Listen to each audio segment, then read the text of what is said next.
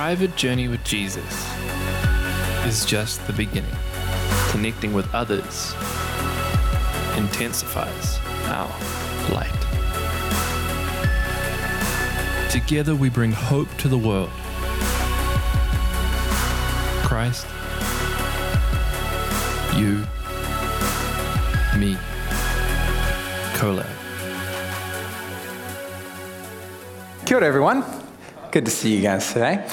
So it's my great privilege to be able to continue on the series that we've been doing for the last little while, a series called Collab, as we go through the book of Philippians, rather. Still in chapter 1, but we're going through the entire book of Philippians. And so it's my joy to be able to continue that today. But to begin with, starting off with this question of what world are you living in? Now, this probably will come as a shock and a surprise to most of you, but I wasn't actually born here in New Zealand. From another place. My accent gives me away. So obviously I'm American, and I've lived quite a bit of time overseas. I've lived in the UK, I've lived in Mexico, then most recently here in New Zealand. And this odd thing happens to me whenever I go back home to the States, is I get back in the States and it's suddenly this weird thing where I have to remember what world I'm living in. And the most common place that this happens to me is as soon as I get behind the wheel of a car. Any of you guys who've ever gone over to the States or driven on the other side of the road, it honestly takes me a week at least just to stop going up to the right-hand side of the car to drive. You get over there and every time you're like, yeah, get over to this side. Or there's moments of pure abject terror when you're driving. Most of the time I feel pretty good because you just follow the flow of the cars. The place where I most forget what world I'm in is the parking lot.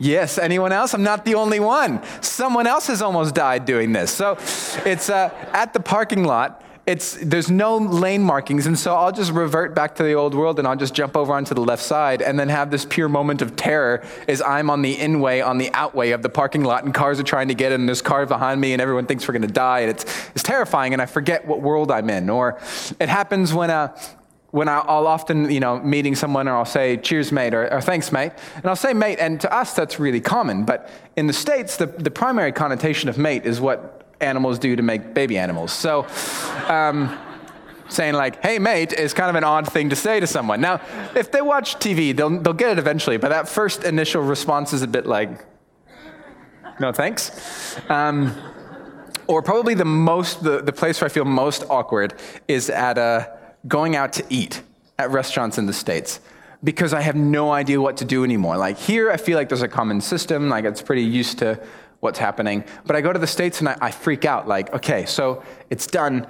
Where do I pay? Do they bring the check to me or do I walk up to the bar? I'm pretty sure once I've gone up to go pay at the bar and the waitress is like, no, you need to pay. And I'm like, I know, I'm trying to. Or there's that awkward moment where they bring the check to you and you're looking at it and then there's this little thing at the bottom that says tip. And there's this terrifying moment of, what do I do? How much do I have to tip to not be a jerk? But also, I don't want to give them too much money. So like, what do I do here? But I don't want them to live in poverty. So Paula Bennett is wrong. We should not do tipping here in New Zealand. It's confusing. But perhaps you've felt this way. It's this feeling of when you've lived in two places, or perhaps you've lived in one area of New Zealand and then you go back home and you forget what world you're in. Or a really common one is if you've lived by yourself for a long time and then you go back and stay with your parents, you have this clash as you forget you have your own systems, the way you do things. You're suddenly back in your parents' home, or you're like, what world am I in? What world am I living in? And it's this confusing thing that we all embody that Paul raises up in the verses we're going to be looking at, which is, what world are we living in? What value systems are we following? How do we operate? And so we're going to be looking today at Philippians chapter 1, verse 27 through 30.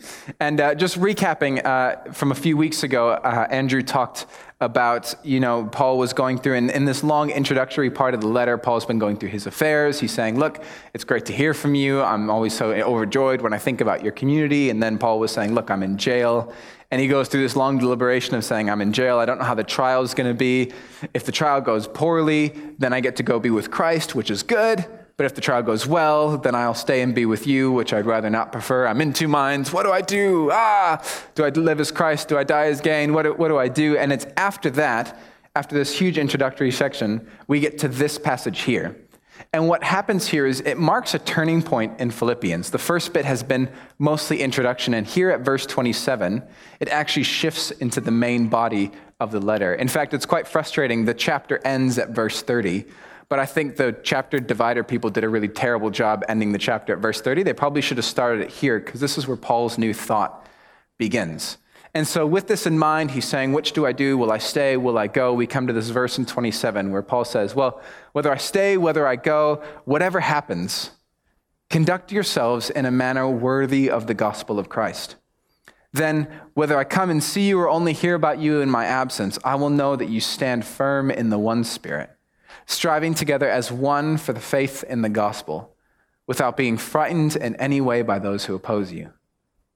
And this will be a sign to them that they will be destroyed, but that you will be saved, and that by God.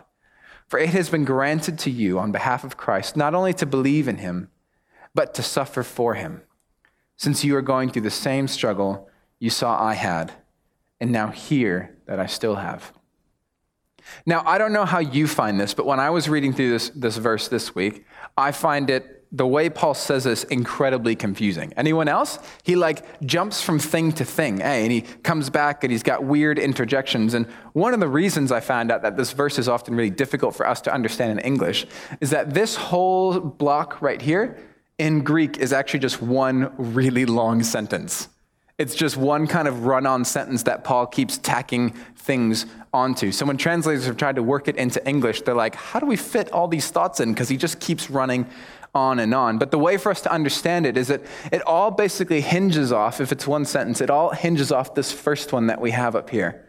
Whatever happens, conduct yourself in a manner worthy of the gospel of Christ.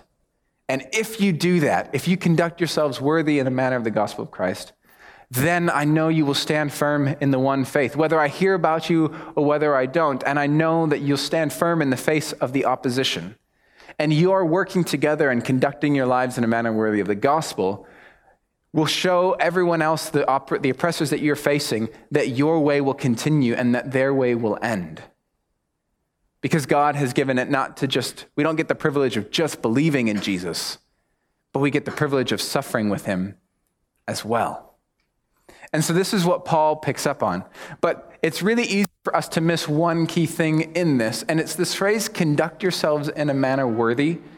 Conduct yourselves. When we think that, we think just do the right things, do the good things, be a moral person, right? That would be the connotation that comes to our mind. The difficulty is that when Paul uses this phrase, it's actually the words he uses are really political. Really politically charged words. It's conduct yourselves, vote as, engage in politics as. It's almost like live as citizens. It's a political phrase. And so the best way we can really understand it is live as citizens of heaven in a manner worthy of the gospel of Christ. It's a very political thing to do. And the reason Paul's doing this is because we talked about this a few weeks ago, but when we remember Philippi was this small city that lied on this really important trade route that traveled between Rome, and then you would travel east, and one of the main stops on this road east was through Philippi in Greece. And then it would travel further on east into Turkey and the rest of the empire. And what made Philippi so important was in the midst of this Greek kind of land and all these other Greek smaller townships, Philippi was this little Roman city. In fact, a few years earlier, Octavian had reset up the city and had filled it with a bunch of Roman soldiers and veterans and dignitaries. And so it meant that they were unique in their surroundings. And so for them, being Roman was really important. It was what made them powerful. It was what made them safe. It was what made them secure. It was where all of their value and self-worth from, because all the other cities, well, these are just Greek cities, but we are Romans. And it meant that there was a sense of pride in their citizenship. And so when Paul says live as citizens of heaven, he's intentionally tapping into this. He's tapping into this worldview to a people who were so proud of their citizenship as it is. And he says, you are proud of being Roman citizens, but instead I call you to live as citizens of heaven. And now for us, we need to understand heaven. For most of popular church culture, heaven is the good place we go to when we die. It's when we kick the bucket, we get to go off to heaven and everything will be sorted and perfect, right? Like that's a popular idea of heaven, but it's not probably the most biblical idea of heaven. It's a better way to think about heaven as the place where God rules, a place where God's kingdom is fully realized, where what God says goes. And so the whole theme that you find weaving throughout all of the scriptures is not that heaven is just a place we go to when we die, but it's this idea that heaven is coming to earth. Even the Jewish temple, which marked the place of God's holiness, was like a little outpost, a little colony of heaven in the midst of Israel. And so when Paul is talking to the Philippians, he's saying, live as citizens of heaven. Just as Philippi is a little Roman colony in the midst of all these Greek townships, you as the church are a little colony of heaven in the midst of Philippi. And so Paul's picking up on that and saying, live as citizens of heaven. The question is, what does that mean? What does that entail? What did he have in mind when he was sharing that? Well, he's playing off of these two worlds. Rome and your citizenship there is so important to you, but I'm calling you to something else. And the first theme that we see as Paul, he picks up throughout this letter, and it comes up multiple times, is this theme and this idea of power. Now, within Rome, power was everything. They were the strongest military force in the known world. Their tactics were outstanding, and their ability to subjugate and dominate tribes and peoples all over the world was just of renown. And power was the way that they did things. In fact, a few years before that, there was a big uprising of slaves within Rome itself. The slave population had grown quite extensive, and seeking their freedom and seeking their hope, they rose up and tried to lead a civil war for their own rights and their own freedom. Now, unfortunately, it was not successful. They were defeated by the Roman military, but rather than just defeating the slaves and putting them back into their servant's household, instead they gathered up the remainder of the army, 6,000 people, and in one day crucified 6,000 people along the roadside. It's known as the Appian Way. It was a power move, an act to say that though you may try to fight against us, though you may have hopes of having freedom apart from us, we are the supreme law of the land. It was how Rome had gotten to what it was. And so Philippi had gotten a lot of this culture within it. Now remember, it's kind of a roughly new city. It's been filled with Roman soldiers and new dignitaries. And so what it meant is it was this kind of city of new money, a place where there was possibility to move up the social ladder, as it were, have a new place of standing within this city. And so what you see is in the city, everyone is jostling for power. Everyone's trying to get up on top. And in fact, because they were Romans, they had more power than the rest of the towns around them. They were allowed to buy and sell land. The surrounding cities were not. They were exempt from land and poll taxes. The surrounding cities were not. And if they had any disputes in the legal system, they were promised a much more fair and just case as opposed to the towns and cities around them. Their whole world was centered around this power that they had because of their citizenship, and because their citizenship valued power, it was the spiral where everything was seen as that. And you can see this in Paul's letter to the Philippians, the inklings of this, and the church struggling with it. A church that was supposed to live as citizens of heaven, instead are finding difficulty with their citizenship to Rome. As you see, even within the church, there are leaders in the church who are jostling for power and who are jostling for position, because power is something that we all want. Control is something we all seek to have. And once we get it, it's really hard to let go of it. And what's terrifying is that this system of power didn't just stay at Rome, it's followed through in every single empire ever since. And the lust and the want for power is just as pervasive today as it was back then. Here today, we still love to be in control. When we face difficulties or when we face conflict in a relationship, how much do we try and react out of defense in order to maintain our own standing, in order to maintain our own power, our own little bit of control in that relationship? Or, one of the things, because I'm a pastor, I meet with other churches and I meet with other pastors and ministry leaders. And one of the things that's often talked about is this idea of, in the West, the church is in decline. pretty much among most every single denomination, you're either plateau or there's a decline in membership. And this is the first time this has happened in recent history for us. And so there's a sense of anxiety and fear. And so with that, I often meet people who, when they talk about the old days, there's a sense of nostalgia for the good things God used to do. You know, those good old days, perhaps it was during the charismatic renewal, and we saw God do lots of things amongst us, even here in Tauranga, and we saw God was moving, and in society, the church was in a really good space. I mean, often the newspapers would come and ask us our opinions on social issues. We got hearings and meetings at Parliament where we could talk to politicians about how to run our government and how to put things together, and we had a great voting base, and we could actually engage with power and ability within our context in our society. But nowadays, it's not like that. Nowadays, we find ourselves on the fringes. And it's a natural desire to want to long for the good things God used to do. There's absolutely nothing wrong with that. But I often wonder when I hear and I'm a part of these conversations, yep, some of it is longing for what God wants to do, but I often wonder how much of it is a longing for the power that we used to have as a church. A longing for that place of status that we used to have. As Christians, we were respected. As Christians, we were an important centerpiece to our fabric of society. And the loss of that, I wonder how much of it is a sadness because we are losing some of the power that we like. But instead, as Paul calls them to live as citizens of heaven, he flips the paradigm and says Rome operates on a paradigm of power, but in heaven, we operate off a paradigm of weakness or humility.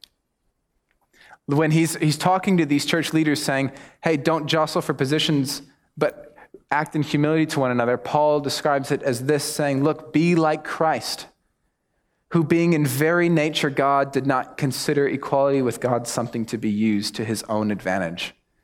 Rather, he made himself nothing by taking the very nature of a servant, being made in human likeness, taking the very nature of a servant, taking the very nature of a slave. When Paul says, how did God do his most marvelous, amazing work? How did he spread the gospel? How did he change creation itself?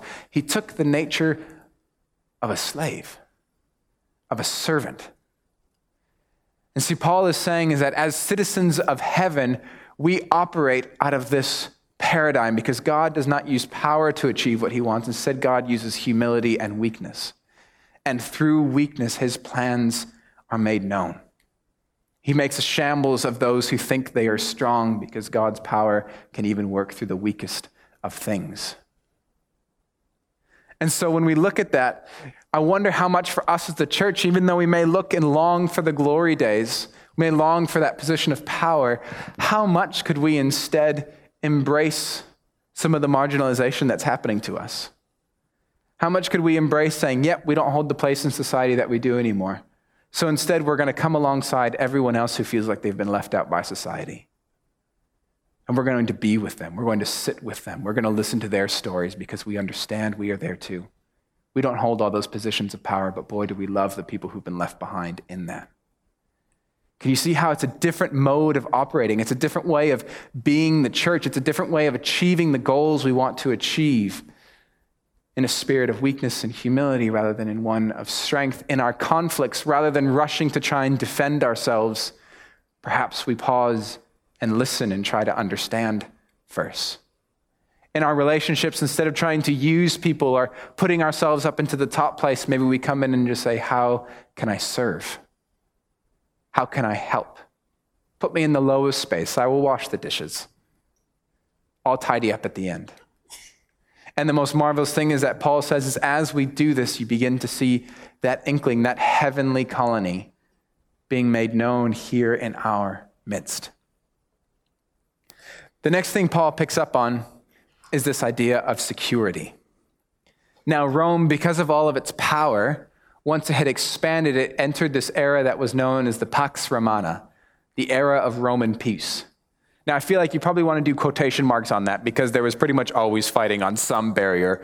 And if you're one of like the Gauls or Israel, you probably wouldn't say it was the Pax Romana wonderfully. But to Rome, there was this idea of peace and security, and so much of their society was structured in order to maintain this. Even their religious festivals, so we know about Roman gods a bit like Jupiter or Pluto or Neptune, and they would do sacrifices and they'd build temples. Even these religious systems were set up in order to maintain security and stability. Because the whole worldview was that if you keep the gods happy through sacrifices and through gifts and through incense and through prayers, keep the gods happy, then we will not have natural disasters, we won't have plagues, we won't have sicknesses, we will have blessings, and we will have military success. And so their whole religious system was a give and take in order to maintain security and stability. And in places like Philippi, or places that were a bit further from Rome, a bit further east, they had developed this, I mentioned it before, this idea of this imperial cult, where they worshiped Caesar as Lord and Savior. Caesar became almost, in a sense, deified as a god. And now part of the reason they did that is because, again, Philippi had all of its safety and security in being tied to Rome. The more Roman they were, the more they were able to be tax-free, the more they were able to have their own legal standing, their own running of the ship, the more they got to maintain their security as a city-state. And so this imperial cult became a system by which they strengthened that tie with empire. And so at every festival, there would be incense and sacrifices offered to Caesar, calling him Lord and Savior, thanking Caesar for the gospel of peace that he has brought. This is all language that they were using. Hail Caesar, bringer of the gospel of peace, our Lord and Savior. Now, can you imagine the difficulty that's faced when a church begins to upset that? See, when a church then decides to not offer incense to the gods, they're risking the wrath of the gods, which means they are risking plague and catastrophe and natural disaster on their fellow countrymen. And when they're saying, yeah, you say Caesar's Lord and Savior, but actually some rabbi in Jerusalem who you crucified as a slave and as like a horrible person, he's actually the real Lord and Savior of not just Rome, but of the entire known universe. The very cosmos itself is all centered around him. Can you see how it was beginning to upset that security? Can you see how Philippians would be quite upset by someone making those claims, because it's upsetting the security and safety that they had? And so within the church, we see a difficulty and a longing to hold on to that. In the face of oppositions, it's a lot easier to not rock the boat. In the face of difficulty, it's a lot easier to just let it flow, let it go by, not get in the way. How easy for us is it to hold on to our security? Let me ask you a question. When was the last time you took a big risk on something God was telling you to do and it put you into a really vulnerable place? When's the last time you took yourself out of the comfort zone and moved into a place of vulnerability? Now, I ask that with pure shame and difficulty because I find this one really, really difficult. I find it so tough. It's so challenging. In fact, this week, I was having a little bit of a pity party for myself.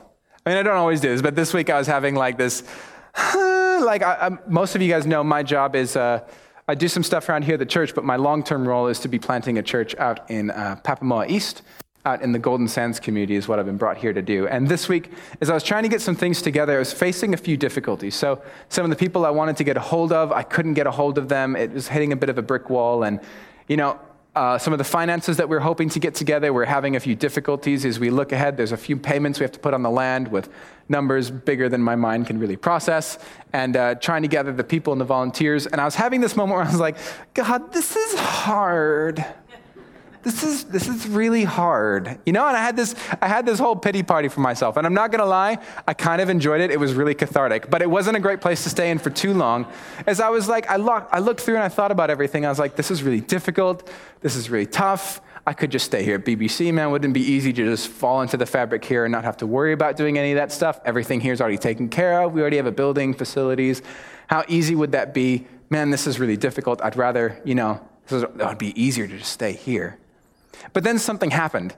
On Thursday night, I had the great privilege of gathering together with some of the people that we're looking at being a part of the church plant out there in Golden Sands. And we'll be having these meetings kind of once a month, and this is the first of them. And I was really struck because here I was the day before having this pity party for myself, right? Being like, oh, these things are hard.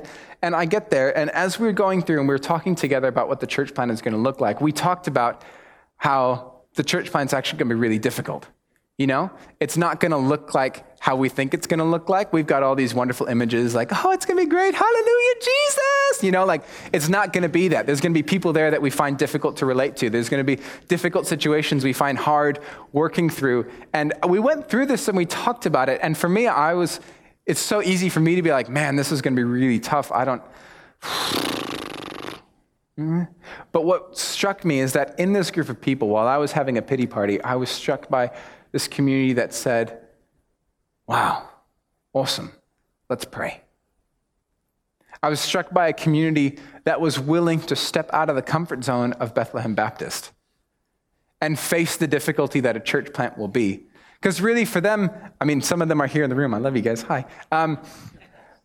For so many of you, to stay here, everything would be easy. I mean, Bethlehem has everything catered for us. We have amazing facilities. We run really, really good programs. We have great musicians like Darren and the team that can keep things running smoothly. We have organizers. We have websites. We have volunteers. We have tea and coffee.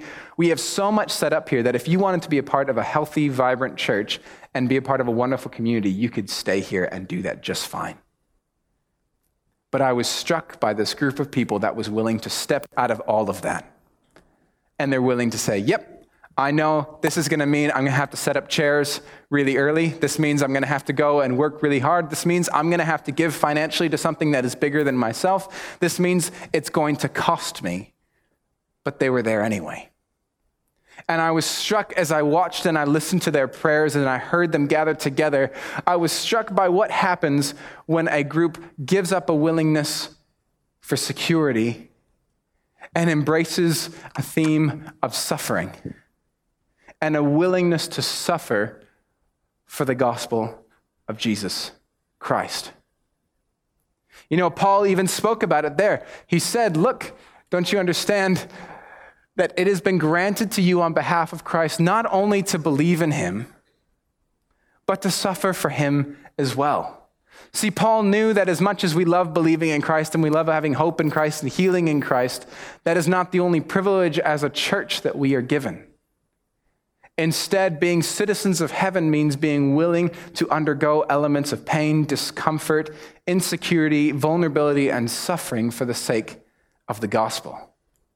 And what made me so encouraged as we gathered together is I realized with this group of people, even though none of us are that special, we're all pretty ordinary, none of us have it all figured out, it's when there's a people of God that are willing to step out of the boat, take a risk, go do something that they don't know how it's going to turn out, go to a place where they don't know how it's going to all fit together. When they do that, we move into a place of vulnerability and suffering and difficulty, and in that place, we see God move.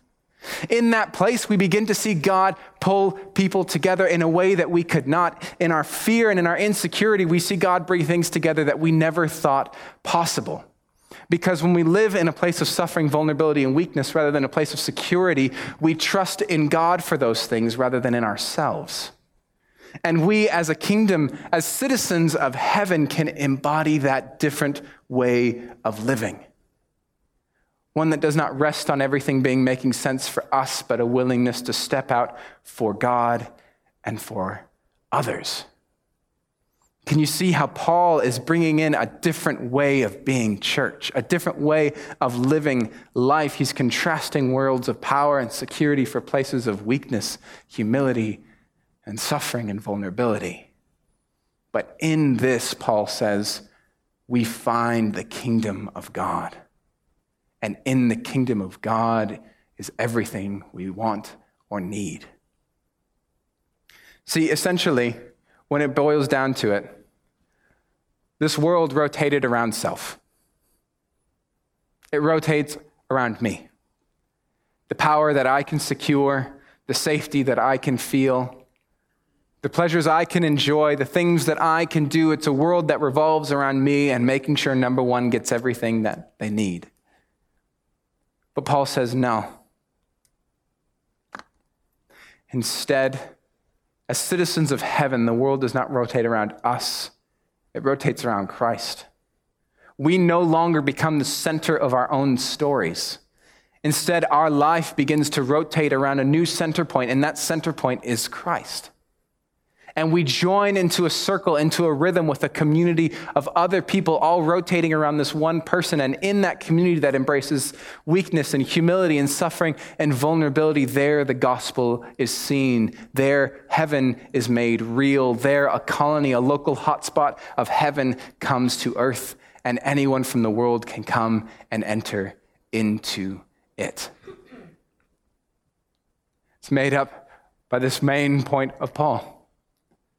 To live is Christ, and to die is gain. And so the question that this text asks of us is, what world are you living in?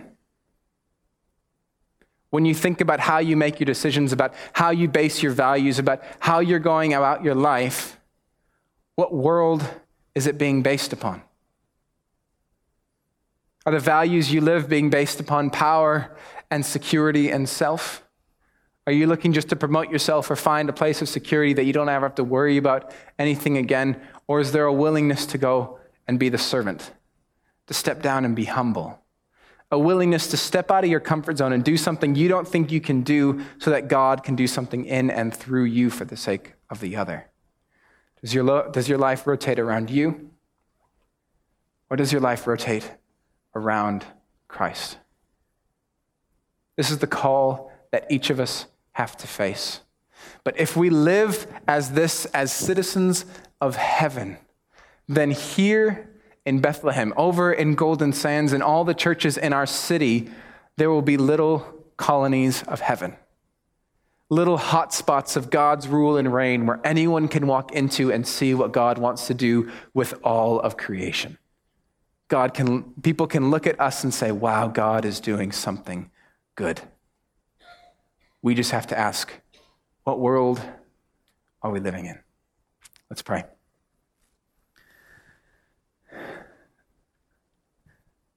Jesus, it's really easy to get these things mixed up. Lord, I'm the first to say that it's so easy for me to be seduced by these values of power and security and self.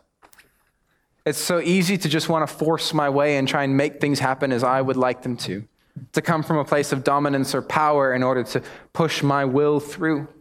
Lord, it's so easy for me to crave security, that safety that we find in making things just right, just so. It's so easy to live our lives this way, but you call us to a different mode of living, a different way of being human that you modeled for us in Jesus Christ. A life of weakness and humility that embraces our limitations, our smallness, so that in our limited, small ability, your magnificence is made known. A willingness to step out of the boat, a willingness to face some opposition, to face some pushback, to face some discomfort, to face some difficulty, because we know you are doing good things in and through it. To be willing to be the ones who will say, God, I will go.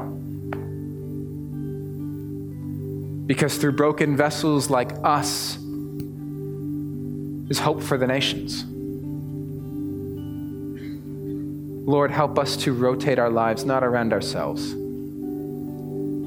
but around you, Jesus. Make us into your family, into your church. And may this community be known as citizens of heaven.